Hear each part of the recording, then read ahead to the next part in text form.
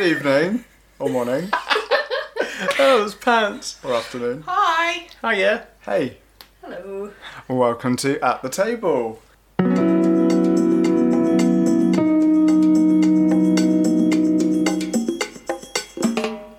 So this is the start of Series 2 proper, because last episode we did our little getting to know you, getting to know us episode. Hopefully you enjoyed it. If you didn't enjoy it, why are you bothering to listen to the second one, eh? So I'm Joe. I'm John. I'm Beth. And I'm Lucy. Okay, so what we're going to be doing in this series is looking at some of the, what we've called Sunday school classics. So we were talking about, when we were talking about what to do for the second series, we realised that a lot of the things that we learnt when we were younger and we were going to church doesn't always match up with what we read when we read it now in the Bible. And we were thinking of those classic stories that come up in Sunday school and you get presented with one version of it. And a lot of the time it seems quite a happy place to be, the land of the Bible. But when you read them as an adult, it's a little bit less shiny and happy and friendly. And there's some darker stuff in there that you often don't realise, and there's details in there that you don't realise. And we wanted to explore that a bit more, because actually a lot of the time it makes the Bible seem a bit more real and believable and useful for us. So some of the ones that we were going to talk about include... Daniel the Lion's Den. Yeah? Yeah. David and Goliath. Yeah? And a favourite of your both John and Lucy. Oh, yeah. Jonah. Mm-hmm. Exactly. Found out in Just the last a few episode. teaser ones. Good old Jonah. But today, Oh, big day, it's massive day. we're looking at... No! I forgot. Oh, I thought I'd do that really underwhelmed and you went way over the top and... Noah! Do it again, do it again. Okay, here we go. No. Noah. No, it just sounds ridiculous. It's like you're really not happy at all. No. I really don't like this story. It's like, Noah. The guy who built a boat. So should we start by doing a very quick summary of what we remember from Sunday school? For Okay. me, it was a nice, lovely looking wooden boat, nice little peaked roof on the top. Yep. Yeah. Animals going 2 by 2, very Yeah. orderly. It's Yeah. like they can speak English, and I was like, right, guys, we're going to do alphabetical, aardvarks through to zebras. Yes. And they had a lovely time on the ark. It was absolutely beautiful. Yeah. And then they came out, and they were on dry land. And then there was a rainbow. That's what I remember. Yeah. Mm-hmm. That's how I remember it, really. Yeah. My ark has windows and all the animals that are looking out the window. Yeah. Yeah. And there is no rain. They were like, Yeah, hiya. so it's good. There's water, but there's no rain. Yeah. My thing is the arc is perfectly curved. It's always rounded at the bottom. It looks very nicely carved. Yeah, carved. Carved is fine. Because you would carve a boat, you wouldn't make it out Straight out of one planks. log. Yeah. Just World's one big biggest old tree. Yeah. It's one massive log. But yeah, very beautifully crafted. Very clean as well. Yeah. Always like light coloured wood. And a very old white man Yeah, big Yeah. white beard. with white his hair. white family. Like Father Christmas. Yep. Do you Yeah. think he has a flat cap? He must have one. John would. Oh, Yeah, Yeah, John's version of. No. It's like the Peaky Blinders version. He's got a big walking stick though. Yes. Yeah. He's like a wizard, isn't he? Really. Yeah. He's like Gandalf. So then it always surprised me that you had young sons. Because I was like, you are old. Yeah. Sugar daddy. I guess he could be old and run a ship though, because he just needs to float. He doesn't need to go anywhere. Yeah, but what I was surprised about was how young his sons were. Yeah. Yeah. How old's your dad? 700. Like, it's just a little bit strange. What's the other thing? Yeah, they're always smiling. All the animals are always smiling. Yeah. And you'd think, surely after so many days on an ark, you'd get a bit bored. Yeah. But And you also, know. the boat's not even that big. Nah, And it's just like your classic elephants, zebras, lions, tigers. it's not two birds, spacious. that's it. Like, Yeah. you forget that there's actually like 500 varieties of cow that you've got to fit And in there. defecation. Yeah. Oh yeah, It's where does the always- poo go? And food, what do they eat? Because he didn't take spare animals to eat. Yeah. That's true. And it's always like just one mammal and one reptile, but Yeah, like yeah. Yeah. that's what I mean. It's always just like a pair of birds. Yeah. Like, no, there are An millions example. of birds. Yeah. So whatever we learnt was fake news. So Well, who knows? Maybe. Beth, do you want to explain what we did just before we started recording? Yes, so we watched the film Noah, which was 2016. What coincidence. How funny. From director Darren Aronofsky. I have watched that film many, many, many times. Probably too many, actually. How many, if you had to put a number on it, how many would you say? Over 20, for sure. Oh my goodness. Considering I've not it's even only been brushed out my 4 teeth that many times. Considering it's only been out 4 years, that's quite a lot. But for How many is that a year? Context, I'm not like a fangirl of like the film. I do love the film, but I had to watch it for a university piece. I wrote my end of year essays on it as an interpretation of accuracy versus mediocrity of biblical interpretations. So Interesting. Fancy. And we'll be reading that at the end. Stay on for the extra 5 hours of audiobook. Appendix 1. There's me just reading through. You could get special guests to read it though, like Russell Crowe. Why not? Give it a go. Send it to him. See if he'll read it. Perfect for our insomniac listeners. Yeah. Me and you, Joe, like reading it up at 3 when we can't sleep. Chapter 1. It's alright, I'm done. I'm asleep. But So, yeah, yeah. we thought it'd be a really good. The Sunday school versions are all these like watered down, children friendly PG versions, whereas this film was very dark. Would you all attest to that? It was extremely dark. A lot darker than I think a lot of people actually realise when they first watch it. They don't realise it's going to be so dark, but I guess we'll talk about that as we get into it. Bible verse that the story of Noah is in is actually over 4 chapters. It's Genesis, starts at Genesis 6 and ends at Genesis 9 verse 17. When human beings began to increase in number on the earth and daughters were born to them, the sons of God saw that the daughters of humans were beautiful, and they married any of them they chose. Then the Lord said, "My spirit will not contend with humans forever, for they are mortal. Their days will be 120 years. The Nephilim were on the earth in those days, and also afterwards, when the sons of God went to the daughters of humans and had children by them. They were the heroes of old, men of renown. The Lord saw how great the wickedness of the human race had become on the earth, and that every inclination of the thoughts of the human heart was only evil all the time. The Lord regretted that he had made human beings on the earth, and his heart was deeply troubled. So the Lord said, I will wipe from the face of the earth the human race that I have created, and with them the animals, the birds, and the creatures that move along the ground. For I regret that I have made them. But Noah found favour in the eyes of the Lord.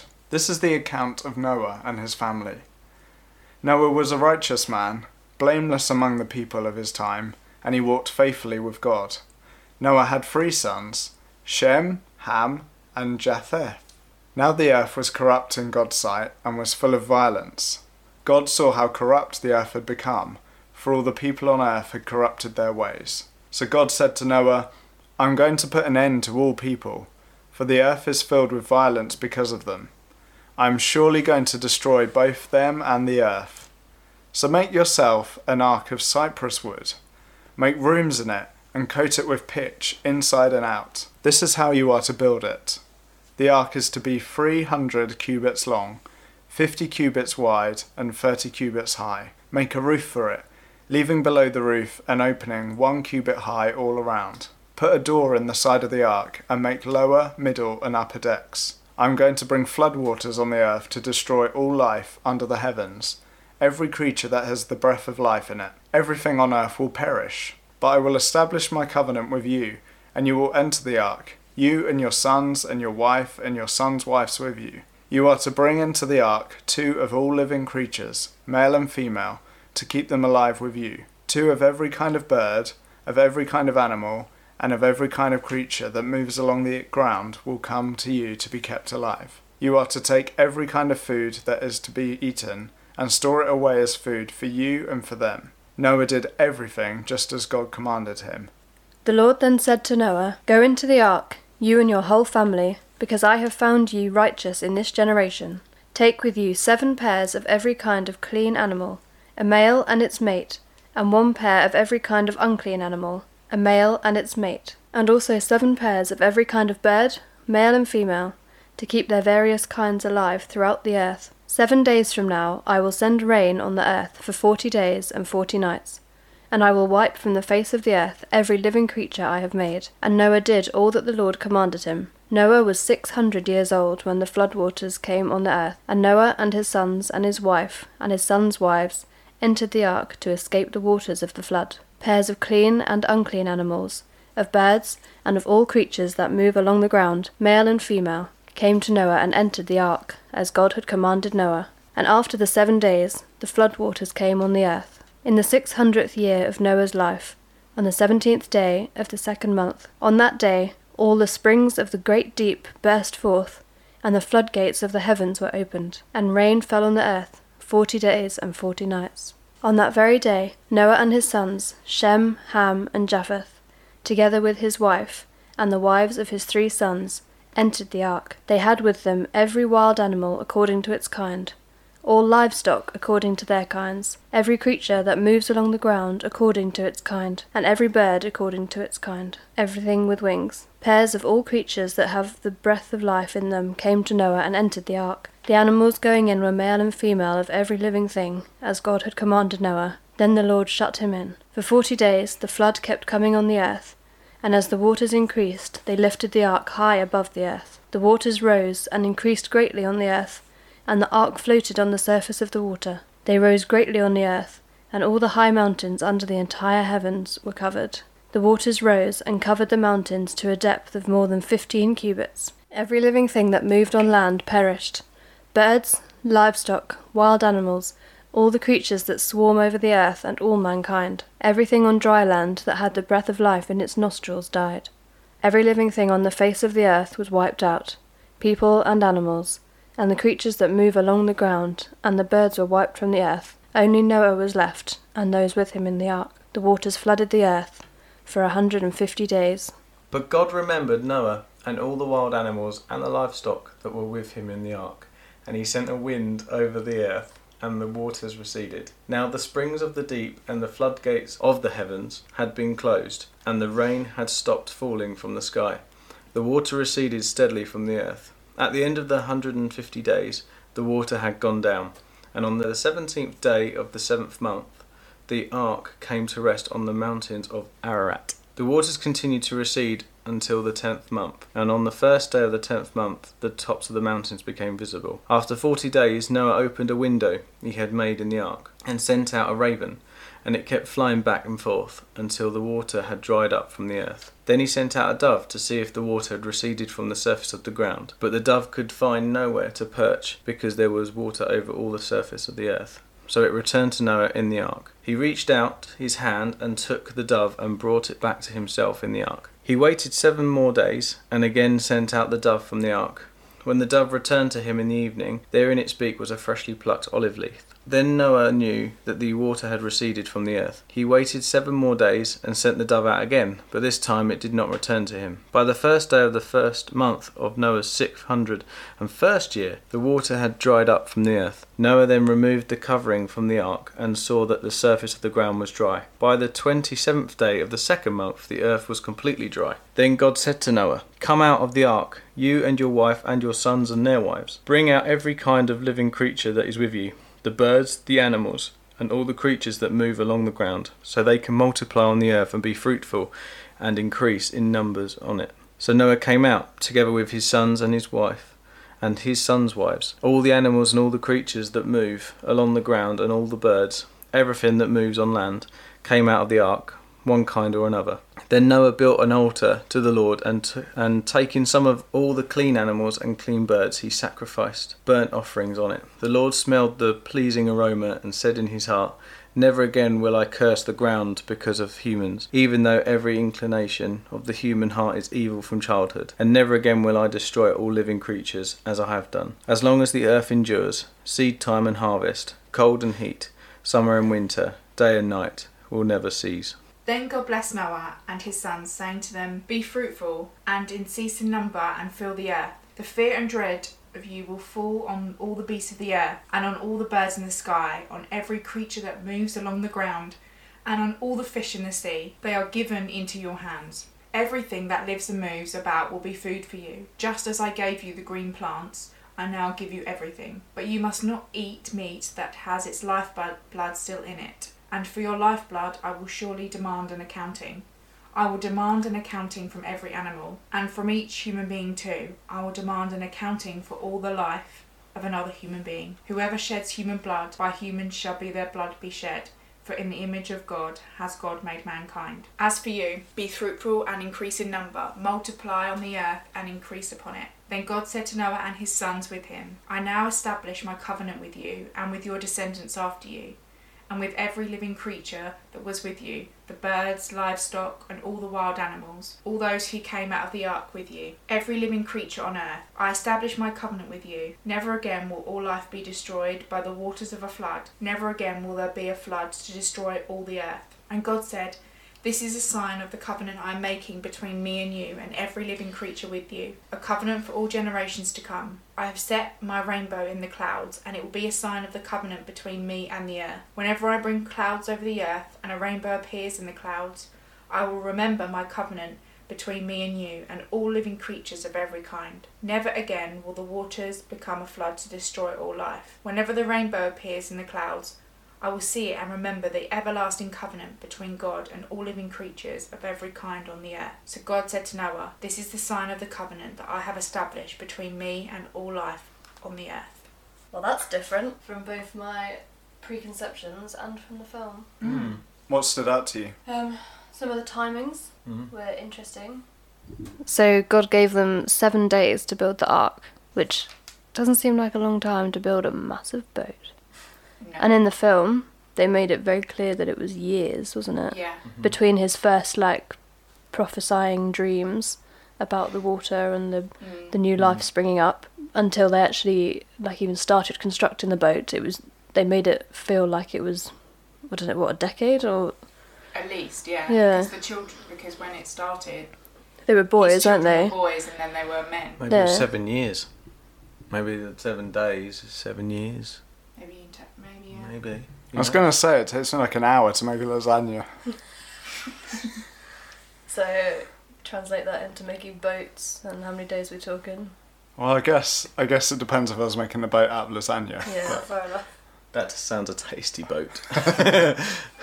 And then after they built the boat, so it rained for 40 days, but then the water didn't subside for 150 days. But then if we're talking about the actual dates in terms of our calendar, so it said, the 17th of February? Yeah. It started, was that when the flood started, when the rain started?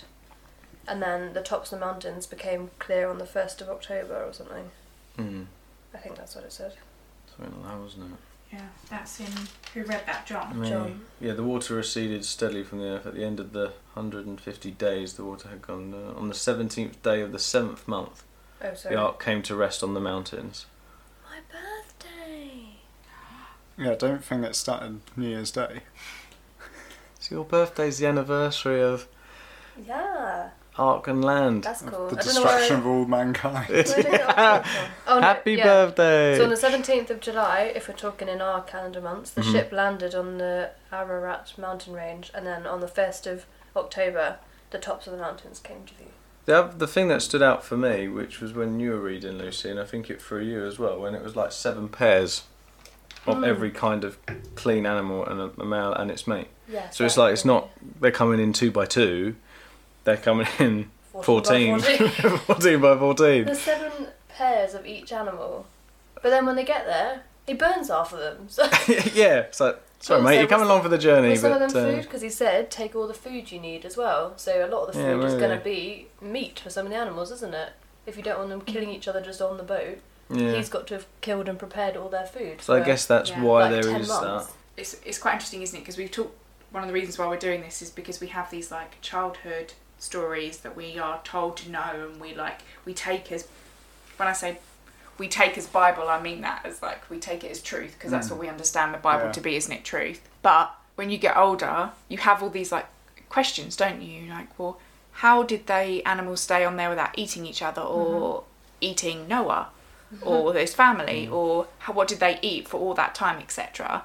And in the film Noah that we watched, that the director provided his own interpretation of what they might have done, in that they put them to sleep with a medicinal herb Yeah. scent. They wafted a scent and they put them to sleep. But the trouble and the difficulty is that we have to read between the lines. We get given a very specific set of what happened here. We don't get and this is how he did this, and this is how he did this, because to the writer, the author, that wasn't important. But I guess for us, we're like, we need detail. We're used to detail, aren't we? Yeah. It's only nowadays with TV and news and all the stuff nowadays. Like at the time, they probably just read it. It was almost like a story, more than actually looking at the minute little details. Because I think that's something that I'm looking at and I'm going, yeah, why this, why that? And I think it is, you just got to almost read it like a kid's story. Yeah. In a really weird way. Well, it's interesting you say that, because I feel like we look, like you say, we look for the how is it done. It's like trying to see the magician's secret kind of thing. I was just thinking in the last section of the reading, I felt like it spent a lot of time talking about the aftermath and where God's explaining the new relationship with the humans. And I was thinking, oh, this seems like a really long bit, but actually I think that's kind of the point, isn't it? That's the important bit. It's important why God did this in the first place, the covenant. and what happens after. And here's us worrying about, oh, how many animals, and like, how did he do that? And like, oh, the poo must have smelled and all that. And that's probably not the important bit, which is why we're not told all this detail, because actually it doesn't really matter. What also struck me when I was reading, going back to the storytelling of it, was how repetitive it was. Yeah. Does anybody else get that? I felt like I kept reading the same line over and over again, because it kept just saying, and 2 of every animal went into the ark, and into the ark went 2 of every animal, male and female, and then he took 2 of every male and female animal. And I was like, we've read this, we know this bit, why do you keep like hammering it home? But it said it so many times, so like they obviously wanted to stress that bit of it, like what got saved and how, rather than all the details, like you said, of the poo and everything. Yeah. Well, it's like the bit that where it's almost like it keeps repeating itself about and never again will I destroy all living creatures. Yeah. But that repeats itself, I think, for almost like 15 verses. Yeah. Because come out the ark, and then it says, I will, multiply on the earth, and it keeps going on about that, doesn't it? So I was confused in chapter 6, because it says right at the start of the story, God said, I'll get rid of, I'm in the Message translation now, I'll get rid of my ruined creation, make a clean sweep, people, animals, snakes and bugs, birds, the works, I'm sorry I made them. And then he keeps saying in chapter 6 that he's going to get rid of everything, I'm going to wipe everything off the earth, blah blah blah, and then it gets to the next verse and he goes, oh but hang on, I'll take Noah and some of the animals and let them live. Do you see what I mean? So the whole of chapter 6, when I was reading it, I was thinking, he hasn't made any mention of the boat or Noah or keeping any of the animals yet. He keeps just saying, I'm going to kill them all. Do you see what I mean? Yeah. Does anyone else think that? Or was I reading it wrong? It's No, strange. you're not reading it wrong. It's strange because it is almost like, I've never seen almost like God saying that he's made a mistake and sort of going, oh, I'm sorry I even made them. It does come across like that. It comes across like that, doesn't it? Which Well, that really is what he interesting. says. And then, he says, they're all going to die. And then he goes, oh, apart from you. It's like a bit of a U-turn. What do you think, Beth, with your theology hat on? So one of the things that like I immediately think about is exactly what you were saying, Lucy, is that at the beginning God is like, I made a mistake, yada yada, and then to go into that next chapter, it's like, it almost appears like God changed his mind, doesn't it? And it can feel a bit weird, but we have to remember God doesn't change his mind because God is an eternal mind. What changes is man, and the change of man is Noah. When the author was writing this first bit, Noah hadn't been identified necessarily by God as being the man he is. So the reason that God didn't wipe everything was because of Noah, because Noah displayed the last of the goodness in man, and I think that's what's important, and it's going back to what you were saying a little bit earlier, Joe, and I think you've all kind of mentioned it, in that we think it's saying one thing, but then actually when we look at it on a bigger picture, when we think about what it's actually really saying in the end, one of the big themes of that is that Noah, and it says in verse 9, it says Noah was a righteous man, and I think that's important that it finishes with what you were saying, Lucy, about God saying, I'm going to wipe everything from the earth, but Noah found favour in the eyes of the Lord is verse 8, and in my eyes, if you find favour, that's similar to grace.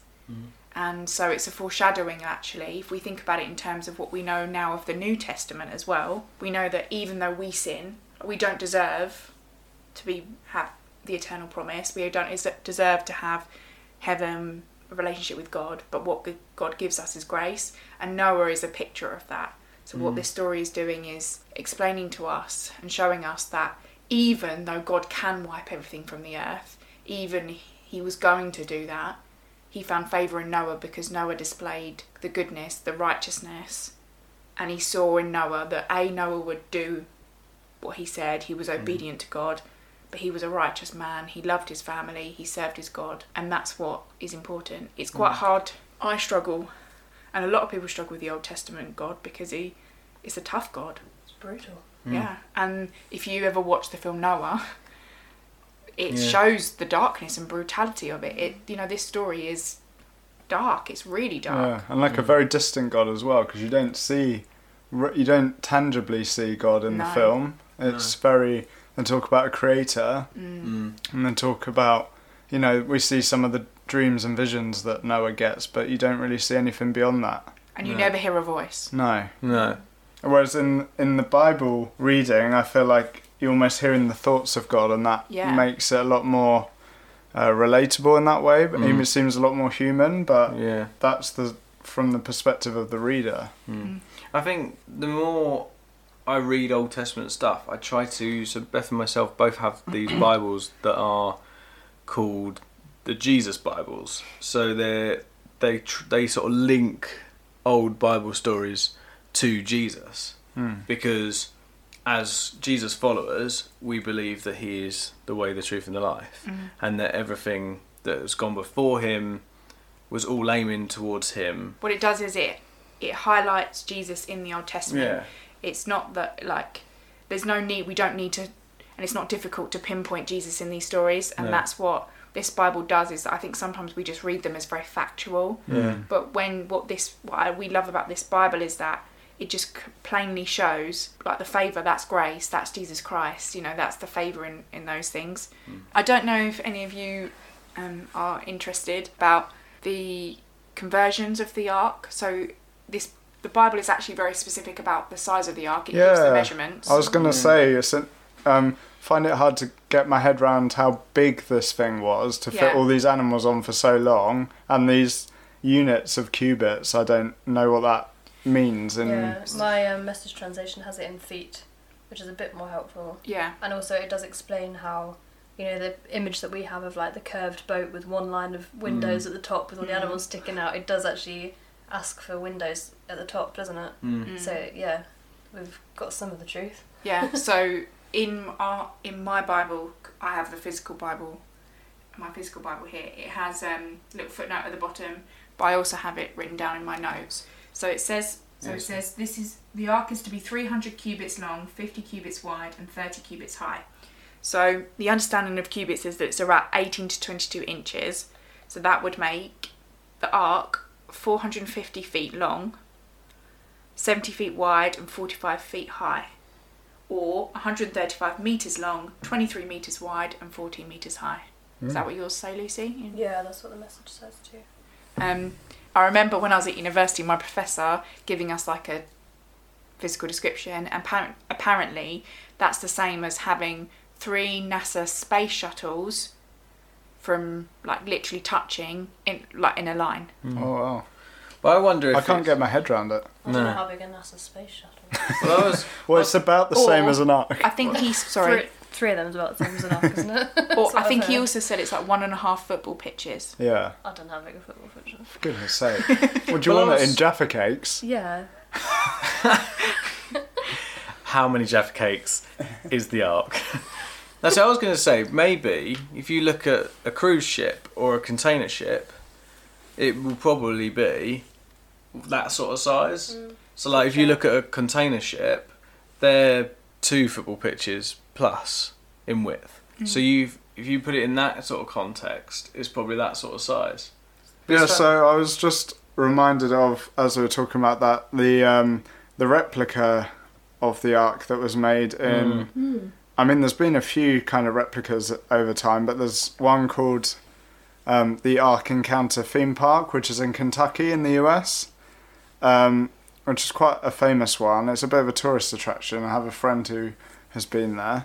But I think even though these things might sometimes seem very commercial and a money-making thing, I think there's also a value in trying to get your head around how huge these things are. It's only in that, the time when this story when this thing happened, it would have been before cranes and stuff as we know it and stuff like that. I mean, we were talking. So we've just been on a week camping. We drove past Stonehenge, and we were on the way back. We were saying how they made it. Like you think when they made that's 3000 BC or something. Yeah. So it's 1,000 years before Jesus. So it could be around the same sort of time. No cranes. Yeah. How the heck did they lift these big stones in? And it'd probably be the same sort of thing with the ark. Like how is Or the same bloke. Maybe Noah's busy. maybe he's like the handyman of the world. Like, oh yeah, contact Noah. He'll know how to do it. Maybe he used Stonehenge to build the ark. Oh, conspiracy theories. It's like stilts. We're gonna have like some people coming up. That's theologically incorrect. Yeah, people will like attack us. It's only a joke. Yeah. Yeah, this is like don't at me. I know nothing. It could be though. You never know. Who knows? I love all the theories about where the ark is. There was a Joanna Lumley programme. She tried to find the ark and she thought she found it on Mount Sinai. They found a kind of border, didn't they? That was exactly the same length as what the Bible says, and it was in the mountain range of whatever it's called, and they were saying it could be that because it was like a rectangular oblong shape. I think that's maybe where the director for Noah may have got his inspiration, because that didn't look round, that was square. But I guess that makes sense the way he built it. So that in the film, it was rectangular, cube, long, whatever.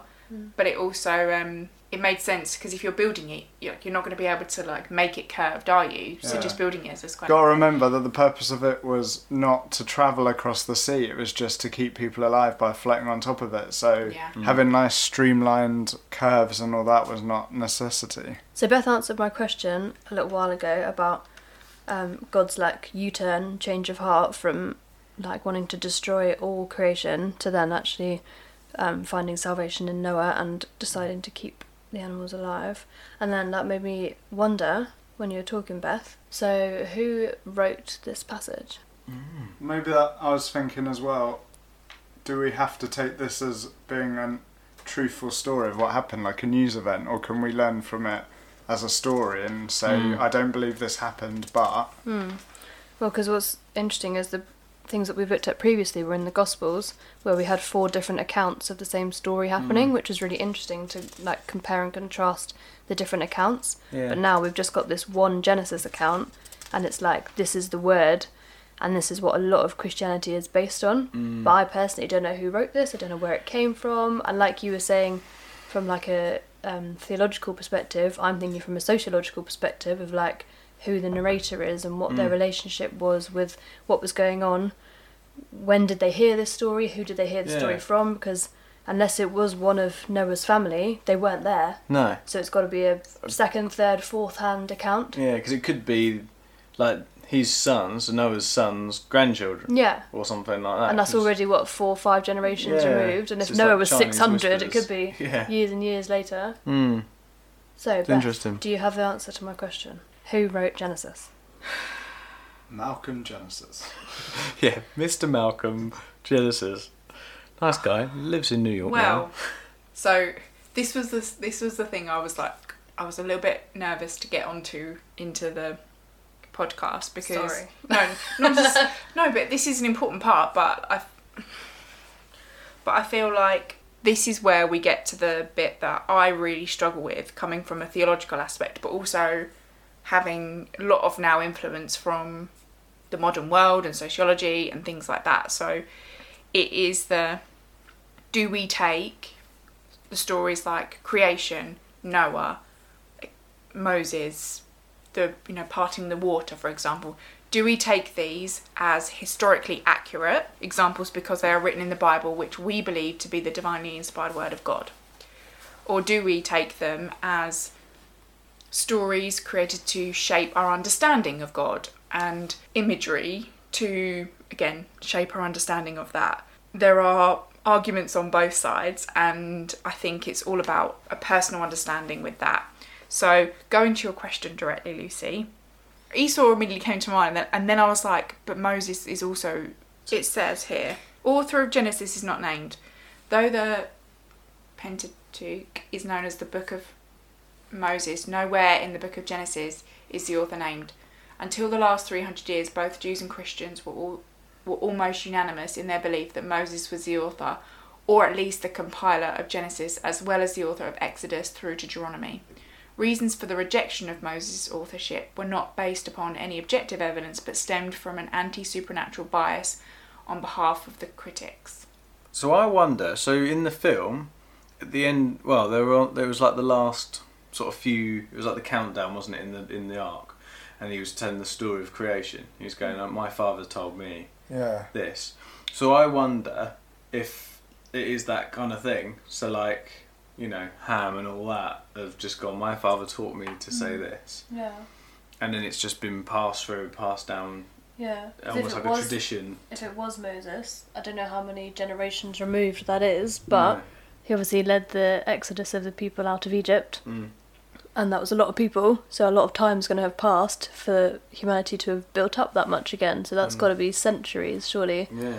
So it's not like we're reading a first-hand account of what happened, is what I'm trying to get at. It is an interesting thing, isn't it? Because you think, oh, like you say, it's either got to be someone who's there going, this is what happened. Like we've said with the Gospels, when we've looked at the Gospels, we've gone, you know, got 4 accounts, or it is this Chinese whispers kind of thing, or actually was that exactly what happened?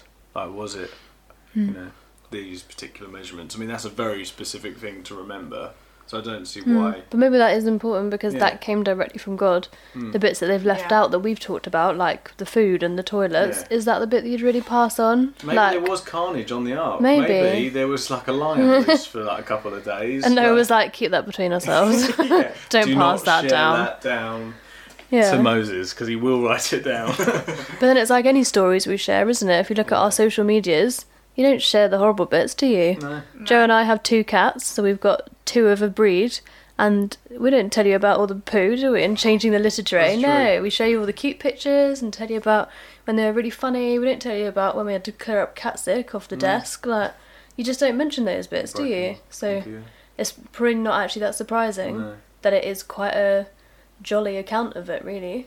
The desk. On our wedding certificate, remember? Oh yeah. Oh yeah. Did I that's tell you cool. about that? Yeah. Yeah. Oh, have it? It's only on the corner. The envelope is more ruined than Yeah. the certificate. Means the marriage is no longer valid. Hurrah! And Single. But I Ready to also, yeah, so like one of the things that I remember talking about a lot when we were talking about the film versus the biblical context is you also have to understand, like, obviously the biblical text, and one of the things is that, again, is the author and where that comes from, etc. And obviously there are also stories in other religions and in other spheres of a flood. So there's one, I'm trying to remember, I'm pretty sure it's Egypt. It's like basically a story of a great flood in an Egyptian like text or something that's mirrors it, I think, very closely the same story. So, but it's like the same thing. It's my belief in when we have, you know, other religions share similar stories. Obviously, Islam and they share the same prophets. So they have Noah and Moses and Abraham, etc. And just because another group of people have the same text doesn't mean that it's not the same action, doesn't mean it's not the same God. It just means they've interpreted it in a different way. Obviously their text was written a long time before that, but it doesn't necessarily mean that this text was written from that account, because the author isn't saying that no one believes that Noah is the author of this text, because obviously Genesis covers a lot of people and a lot of time. So the author was likely somebody who was younger than all of these people, because they recounted all of these stories. Yeah. So yeah, I don't really know what my point was with that, but No, it makes sense though. Yeah. but Because it is point of view, isn't it, as well? So, like, you know, if you're being told a story, like we've said it before, my account of a story is going to be very, very different to how Beth comes across on a story. Yeah. And it's like that, I think, with a lot of these stories. Like we've heard about a couple, even like the splitting of the sea, when Moses happened, again, in an Egyptian text or on one of those sort of things on the wall, Hieroglyphs. There's something about the people journeying to another land, and they were saying about, it's not the Red Sea, it's somewhere else, weren't they? Yeah. So it is. It's what people have heard. It's what people share, isn't it? It's just that people are different. So I actually had a slight change of direction. This could be going anywhere. I'm going solo. Bye, guys. I'm going to retrain as a medical doctor. I'm at the table. You guys are under it. So I have a question for you which might slightly change the direction of our conversation. Ooh.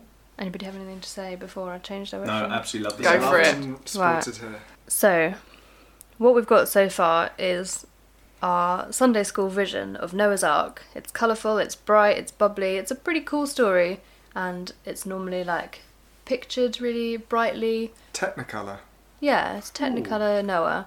And so we've got Technicolor Noah, and then we've got, for example, the adaptation we've just seen of Noah on the big screen, which is dark and broody and brutal and essentially depicts genocide and the mass extinction of humanity and all creatures, obviously apart from those on the Ark. And there are really dark scenes in it. One that really stood out to me, without wishing to have too many spoilers, was when the family were in the Ark, the flood had just started, and they were sort of sitting around a fire having their dinner, and they could hear all the people in the water outside screaming. And they were having this debate within the family of whether they should save all the people they can hear dying outside. So that is the reality of what happened. Although that's obviously a film adaptation, that is what happened. The people outside the boat died. The people in the boat survived. And then what we tell our children is that it was a really happy, colourful story, and there were 2 giraffes sticking out the window. There was a dove flying above, and there was a rainbow in the sky, and it's all lovely. So, is that the right thing to be telling children? Or should we be telling them a truest version of a story, or should we be waiting till they're older so they can know the true story? Because I'm finding it very confusing now as a young adult, having to relearn everything I learned in Sunday school and in church up until now. I think this series is going to show that every story I thought I knew, I didn't know. So what was the point in telling me this is how it was if I now have to relearn it and actually learn a brutal truth about this religion that I'm already a part of?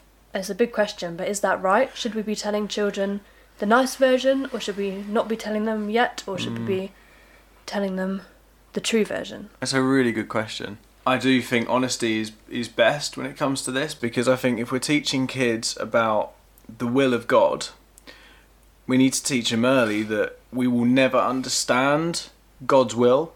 So we will never understand why our friends get cancer or things happen in life that you just think, why has it happened to me? There's going to be always that thing. So if we teach our kids or those within our Sunday schools the right stuff at that time, it would be better than, like you say, almost learning when you're in your 20s, because your whole mindset can change. And that's why so many people were almost deconstructing their faith and deconstructing their whole belief system, is because they've technically been lied to. You know, and that is a danger. And actually, why are we afraid? Why do we sugarcoat it? Because actually we should be more open about the brutality of stuff. You know, even the crucifixion of Jesus Christ, we can easily sugarcoat that, and we discussed that in our last season, that it's such a sugar-coated thing, when actually it's horrific and brutal and bloody. And we should always be more honest about that sort of stuff. So yeah, I really agree with you, John. I think that sounded really robotic. Yeah, I agree with you, John. It's actually quite good. I think it's impressive. One of the things when you were saying about how we should be honest with, you know, people and children in particular about, you know, how life is brutal, I think when we try and shield children in particular from reality, the reality of life, that life is tough and hard and bad things happen, is when children find it difficult to process difficult things later on in life. But we do the same with the Bible that we do with life. The Bible is real. There are the mass genocide of all of humanity is the core of this story, and that is horrific to think about, isn't it? But so much the rest of the Bible is there's so many things in it that you think, oh my gosh, I want my children to hear that. And yes, of course, we do have to be sensitive, but this is real. This happens. The things in this Bible still happen today. People are still slaughtered and murdered, and people are still fighting each other all the time. Like this isn't something that only happened in the biblical times. This happens now. Why are we shying away from it? I'm not saying, of course, that we should tell children in primaries are like young children, like they can come in from maybe 2 to 4 until they're 7 in our church. That's what primary is in context for those who are not army.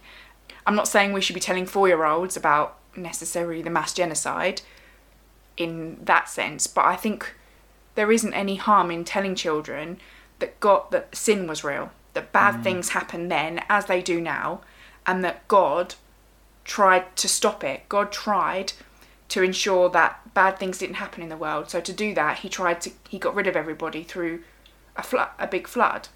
And children are way more resilient than we think as well. And I think I would much rather have known that as a child and known that bad things happen in the world and that God tries to get rid of it, but he also tries to save it. Like, let's not ignore the fact that, yes, I know there is the mass genocide of all humanity, but God still saves humankind by keeping Noah and his family. He continues it. He doesn't want it to end. He doesn't stop it there. Through Noah and his sons and their children, humanity started again and we got a second chance. Now, spoiler alert, we know that didn't go too well either, and Jesus Christ had to come again, and that's how things were made even better and more perfect in our relationship with God and having an eternal life. And that, is another podcast in itself. But I think we need to be more transparent. We need to be more open and honest. And I agree with you, Lucy, that we are doing a disjustice to young people and, quite frankly, I think to the Bible by sugarcoating it, by making it Disney-fied. Yeah, my personal feelings, definitely not a child psychologist or anything like that, but like you said, it's almost an injustice to the Bible and to children when you think about the fact that lots of younger children in the primary or the Sunday school have like a wooden replica of the ark with all the animals that they put inside it, and that's what they know of it, when actually the reality is that on the outside of that boat should be thousands of people clinging to it asking for life, and we just don't tell them that. So then does it mess with their mind later on when they realise that actually that story wasn't what you thought it was? So my personal feeling is that instead of giving them this colourful boat to play with, you wait until they're older and tell them the real story. Like you said, not 4-year-olds, and I don't know what age would be appropriate. That's obviously maybe a personal thing for parents to decide. But I just think you need to know the truth, really. Because I feel like now I'm like learning a whole new religion, is how I feel. Because I'm in my mid-20s and all I remember is Sunday school stories, and I call myself a Christian, yet my view of the Ark is still this colourful boat with giraffes sticking out the windows. I don't know the true story because that wasn't what was told to me. Even as a teenager, they didn't revisit the story and say, well, this is what you thought, but now this is actually a slightly darker bit. There was none of that. So I'm doing it myself and having to relearn this whole new religion. So I almost feel like a fraud calling myself a Christian because I'm like, I don't know the Bible. I don't know it nearly well enough to justify calling myself a Christian, and I'm sure there's going to be other people that feel that way. Isn't it, I know we will ask you in a second, Joe, what you think. Isn't it funny though that we like sugarcoat the Bible like we sugarcoat life, isn't it? It's like we try and present everything as okay, and we try to make everything seem so shiny and happy, like you said with social media, but the reality is that it isn't that. So we shouldn't, it's not, our service to ourselves as human beings and to our understanding of life and the scripture and Bible actually should just be to read it at its core of what it is. It's not nice, it's not pretty, what's said in here, but neither's life. But if we understand that, we see that bit, we have that there about the destruction, but what follows is grace. Mm.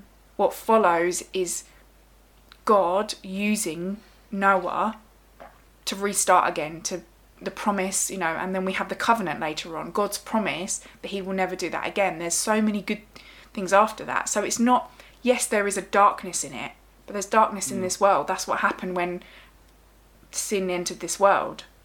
But God resolves that with the covenant, and the covenant of the rainbow, but also then later the covenant that we have with Jesus Christ. Do you think we sugarcoat it in Sunday school because we don't want to put off potential future Christians? Yeah. Yeah.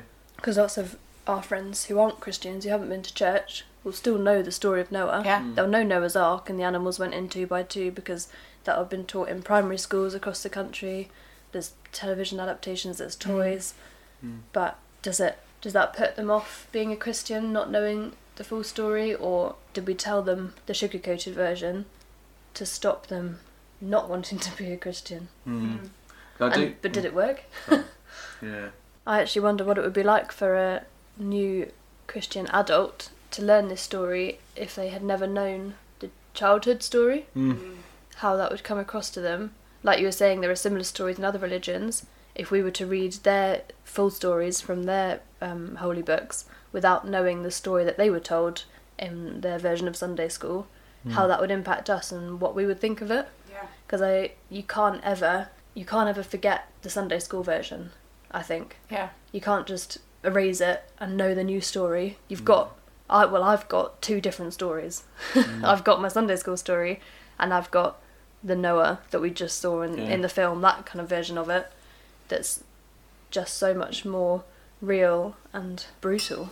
Yeah. So I wonder what impression you'd get if you didn't have the original Sunday school version, and how that would impact your faith or your reliance on the Bible or your belief in the Bible, whether it would have an impact on that or not. Yeah, that's a good point. Joe, what are your thoughts to Lucy's question? Because we haven't. We've just kind of spoke over. I don't think I have anything more to add, because I'll just be saying what we've already said. The end. 15 different ways. Is there anything you've thought of as it's gone along?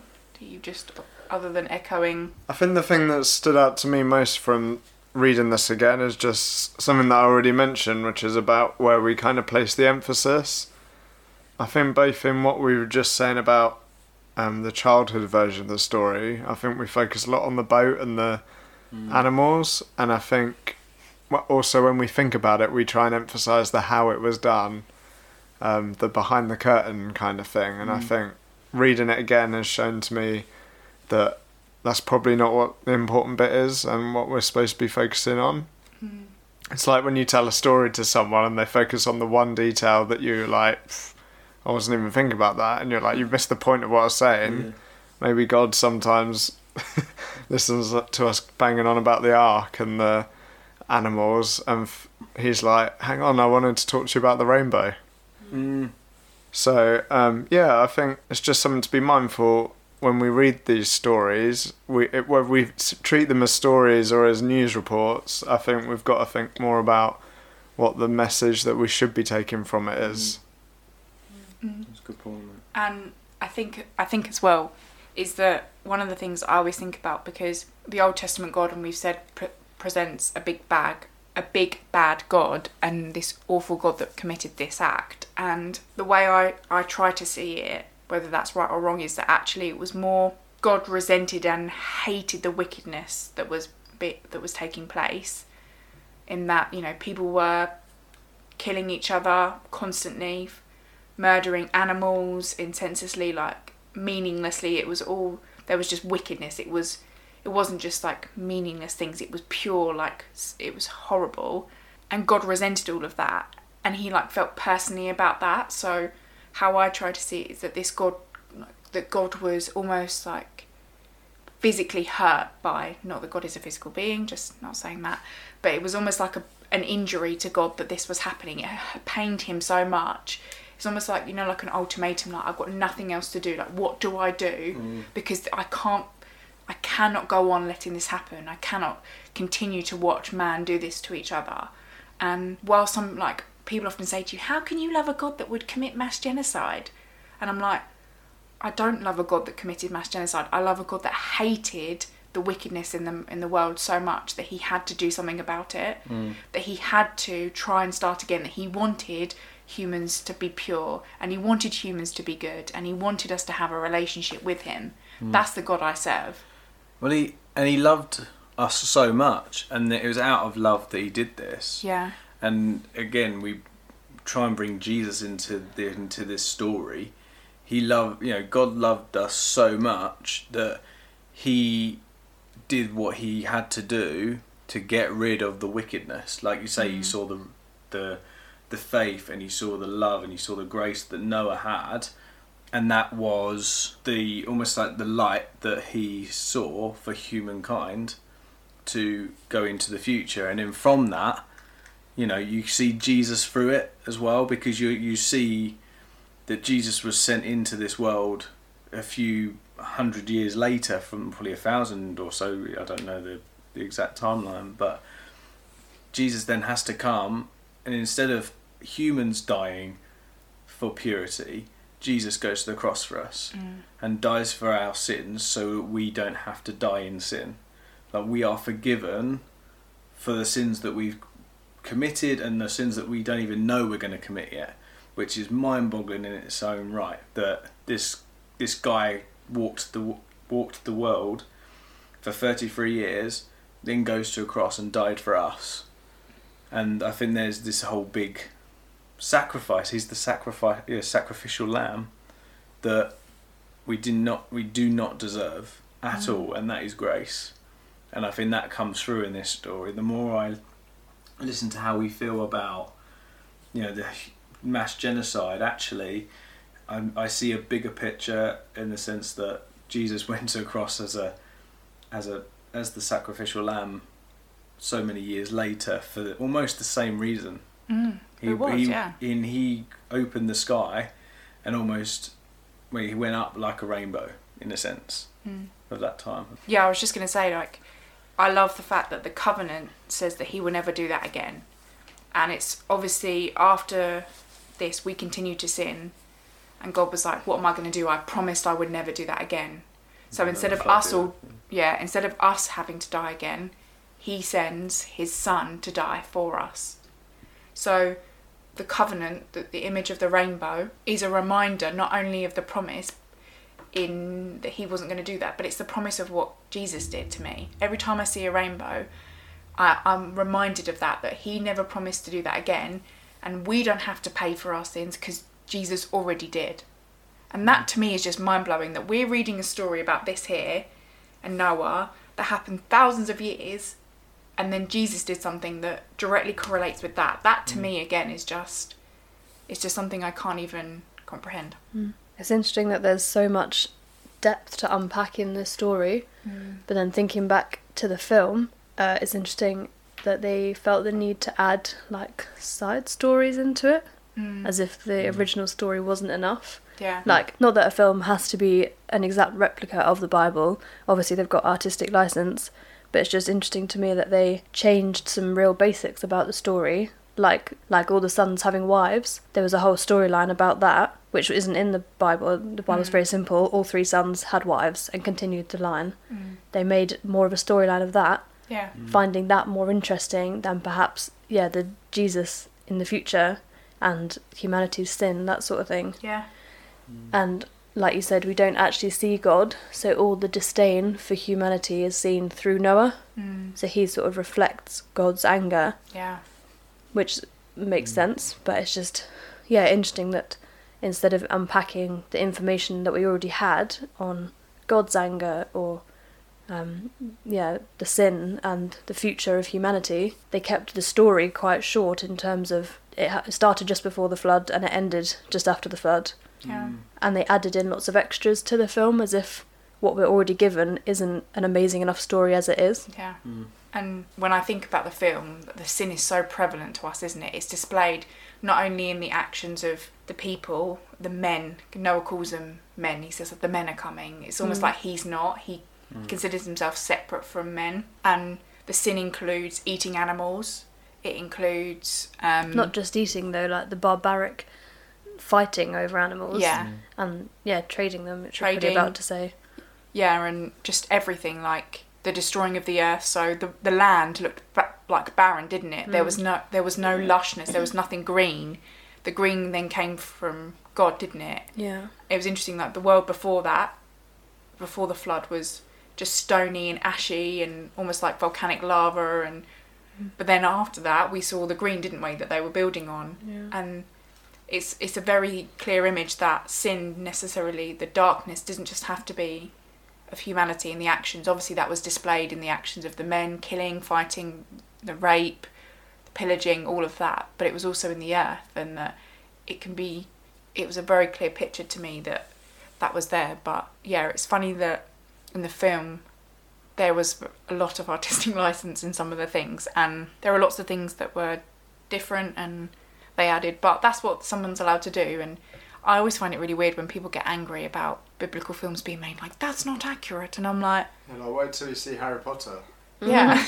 Yeah, but like it's artistic interpretation, you know. You weren't there, so it's you like don't know anyway. Yeah. if I was to retell a story, like we've said before, we all retell things differently. God created our brains to be different, so we're going to create things differently.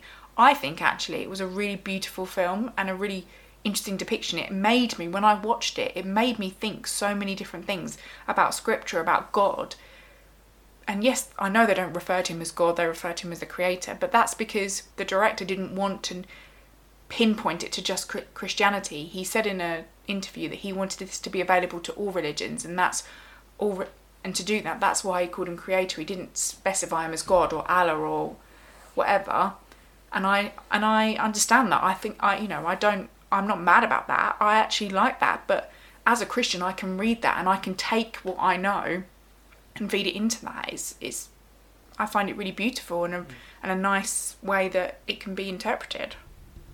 I think any good story or film is one that makes you think, and I feel like that's something we've done through watching it and through reading the story again, is we've actually thought about it and not just taken it as, here's a thing that happened, and not gone beyond that. Yeah. I had another quick change of subject before we wrap up. Is Noah the original vegetarian? So I actually found in my notes what I wrote about the We did wonder this, didn't we? vegetarianism. So these are my notes that I found that I had saved onto my OneDrive from uni, because I'm a little geek that saves all her stuff. So these are the things that are correct. So the movie implies that Noah and his family don't eat meat. When Noah and Ham are attacked by Tubal-Cain's people, Ham is confused about why they're killing animals. There is some biblical implication that before the flood, people didn't eat animals. After the flood, however, it's very clear in chapter 9, God says, everything moving that liveth shall be meat for you. Even the green herb I've given you all things. So it's not specific and very clear, but the film was very clear on the fact that they don't eat them because they're of God, so they are precious, and they survive off berries and other things. So we want to thank you for tuning in once again and listening to us. I forgot something that I was going to do at the start. Yes, Joe, I was going to kind of give you a hint. Well, last time we said, tell us if you're listening and we'll give you a shout out. Matt Butler down in Bognor Regis. We want to love shout you Matt out. and Sarah. You said that you listened Elise and to Sam. episode 1 of season 2, walking along the seafront down in Old Bognor. If you're there now, give us a wave. Wave across the sea. Wave across the sea to France. That makes no sense. Ignore what I've just said. But hi, Matt. If you want your own shout out, they're £5 each. Just send us a message and we'll shout you out. Yeah. Send us a message on any Let us know. of the socials. A letter. Yeah, would Carrier pigeon Karen. Yeah. Drive. Pigeon Karen. Carrier. Nobody said Karen. So, I think Pigeon Karen. Just... No, I meant to say carrier, but John gave me a high. This is my pigeon. Karen. And her sister Sheena. They've got a message for you. Oh dear. John high-fived me mid, so I think it cut me off. Sorry. But Sorry, yeah, Karen. please message us on any of our socials, Facebook, Instagram, or leave us a review on Apple, and say if you write your name, we'll give you a shout out. But thank you. We are really excited to be back again recording. I haven't realise how much I've missed it until we're back again. So I really love sharing You're gonna make me cry. with these three strange weirdos. I'm strange weirdo too. It's fine. We're all We only said 3, so who's not included? So, Me. no, we're all included. I was saying I love additionality. Okay. Me. Anyway.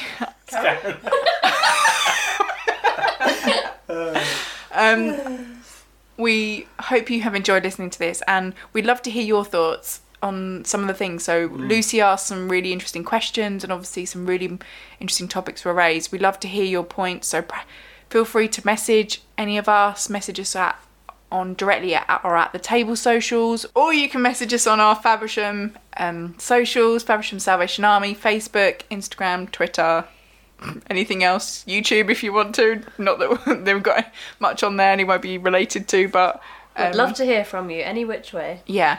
But we are so thankful to be back and sharing these stories with you, and so bye. see you Bye. later. Bye. Cheerio. Pip pip cheerio.